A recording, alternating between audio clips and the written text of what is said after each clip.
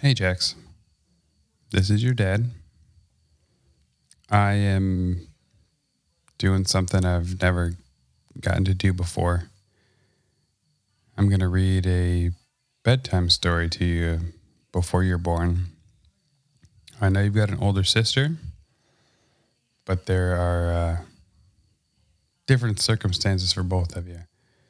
And this is something I never got a chance to do for her that I do get a chance to do for you. And it's something I don't want you to miss out on. Your mom's asleep on the couch, as she usually is. And I want to read you a story that I'm not even sure she'll even listen to. But maybe the people that subscribe to this will listen to it and enjoy it. And maybe somehow word will get back to her. And she'll get to listen and play this for you. And you'll get to hear your dad read you a bedtime story before you're even born. This is obviously something that anyone who's ever listened to the On-Call pod has never experienced with us, but it's something that's hard to do sometimes. And reading to someone's stomach, I feel awkward. I want to do it, but you're still just a tiny little banana-sized thing in your mom's belly. And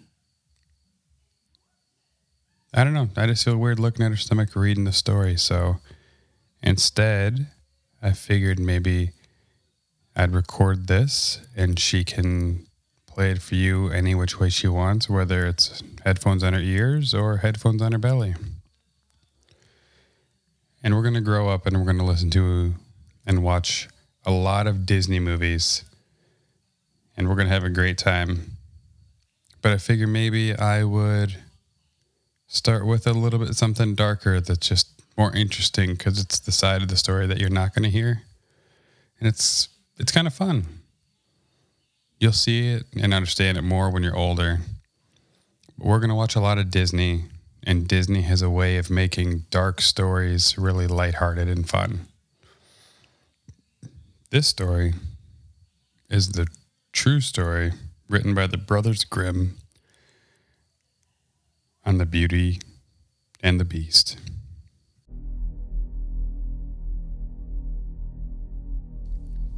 Once upon a time, as a merchant set off for market, he asked for each of his 3 daughters what she would like as a present on his return.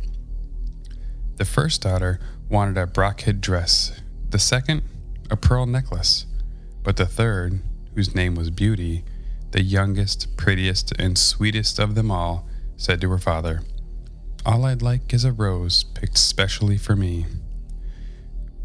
When the merchant had finished his business, he set off for home. However, a sudden storm blew up, and his horse could hardly make headway in the howling gale. Cold and weary, the merchant had lost all hope of reaching an inn when he suddenly noticed a bright light shining in the middle of the wood. As he drew near, he saw that it was a castle bathed in light. "I hope I'll find shelter here for the night," he said to himself. When he reached the door, he saw it was open. But though he shouted, nobody came to greet him. Plucking up courage, he went inside, still calling out to attract attention. On a table in the main hall, a splendid dinner lay already served.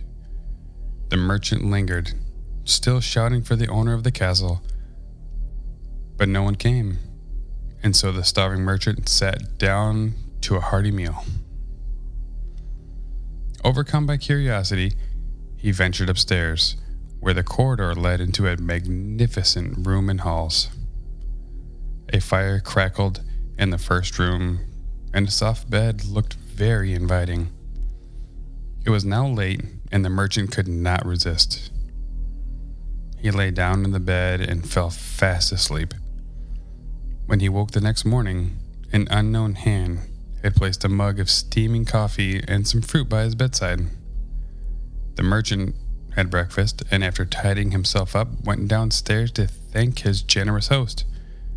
But, as on the evening before, there was nobody in sight. Shaking his head in wonder at the strangeness of it all, he went towards the garden where he had left his horse, tethered to a tree. Suddenly, a large rose bush caught his eye. Remembering his promise to Beauty, he bent down to pick a rose. Instantly, out of the rose garden sprang a horrible beast, wearing splendid clothes. 2 bloodshot eyes, gleaming angrily, glared at him, and a deep, terrifying voice growled, "Ungrateful man, I gave you shelter, you ate at my table and slept in my own bed. But now all of the thanks I get is the theft of my favorite flowers. I shall put you to death for this slight." Trembling with fear, the merchant fell on his knees before the beast. Forgive me, don't kill me, I'll do anything you say. The rose wasn't for me, it was for my daughter Beauty. I promised to bring her back a rose from my journey. The beast dropped the paw it had clamped on the unhappy merchant. I shall spare your life, but on one condition, that you bring me your daughter. The terror-stricken merchant, faced with certain death if he did not obey, promised that he would do so. When he reached home in tears, his 3 daughters ran to greet him.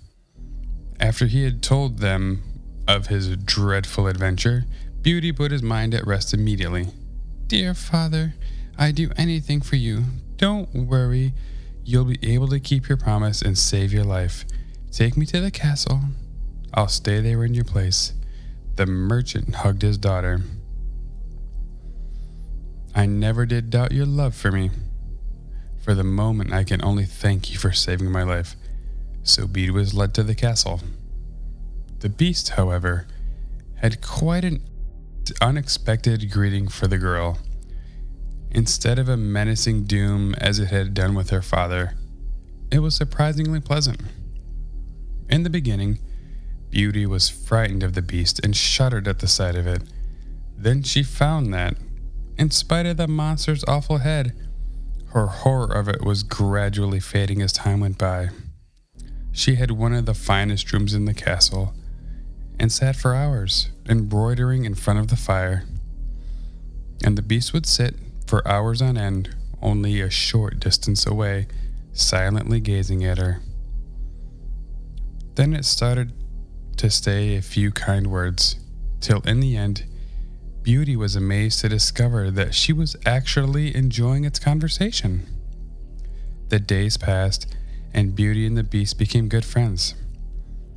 Then one day, the beast asked the girl to be his wife. Taken by surprise, Beauty did not know what to say. Marry such an ugly monster?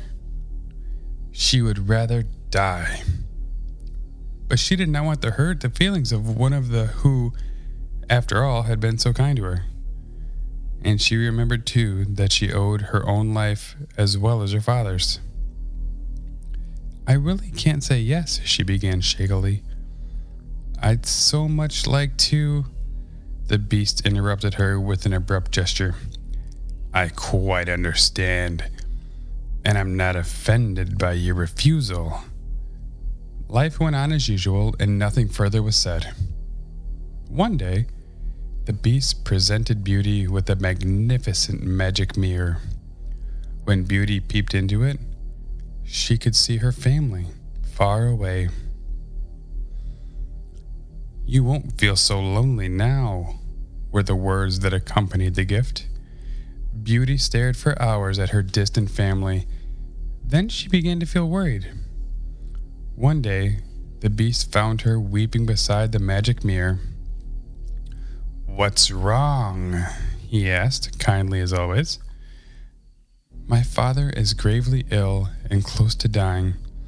Oh, how I wish I could see him again before it's too late. But the beast only shook his head. No, you will never leave this castle. And off it stalked in a rage. However, a little later, It returned and spoke solemnly to the girl. If you swear that you will return here in 7 days' time, I'll let you go and visit your father. Beauty threw herself at the beast's feet in delight. I swear I will. How kind you are. You've made a loving daughter so happy. In reality, the merchant had fallen ill from a broken heart at knowing his daughter was being kept prisoner. When he embraced her again, he was soon on the road to recovery. Beauty stayed beside him for hours on end, describing her life at the castle and explaining that the beast was really good and kind. The days flashed past, and at last the merchant was able to leave his bed. He was completely well again. Beauty was happy at last. However, she had failed to notice that 7 days had gone by. Then one day, she woke from a terrible nightmare. She had dreamt that the beast was dying and calling for her, twisting in agony. Come back to me. It was pleading. The solemn promise she had made drove her to leave home immediately. Hurry, good horse, she said, whipping her steed onwards towards the castle, afraid that she might arrive too late. She rushed upstairs, calling, but there was no reply. Her heart in her mouth, Beauty ran into the garden, and there crouched the beast, its eyes wide shut, as though dead. Beauty threw herself at it and hugged it tightly. Don't die, I'll marry you. At these words, a miracle took place. The beast's ugly snouts turned magically into the face of a handsome young man. How I've been longing for this moment, he said. I was suffering in silence and couldn't tell my frightful secret. An evil witch turned me into a monster, and only the love of a maiden willing to accept me as I was could transform me back into my real self. My dearest, I'll be so happy if you'll marry me. The wedding took place shortly thereafter, and from that day on, the young prince would have nothing but roses in his gardens, and that's why, to this day, the castle is known as the Castle of the Rose. That was a wonderful story of a Brothers Grimm tale of the Beauty and the Beast. I'd like to read a few for you, Jax, in the coming weeks and months, and release some now and again. Hopefully your mom listens to them and you enjoy them, and you can recognize my voice and know that I'm not going anywhere. And even though you're 20 weeks, I love you very much. And I can't wait to hold you in my arms and spend our many upcoming nights in the middle of the night where your mom sleeps, holding you and feeding you and rocking you back to sleep. This has been a pretty strange version of the On Call podcast. But whoever decided to listen to the story, hope you enjoyed it. I hope you listen for more. And I hope you all have a good night.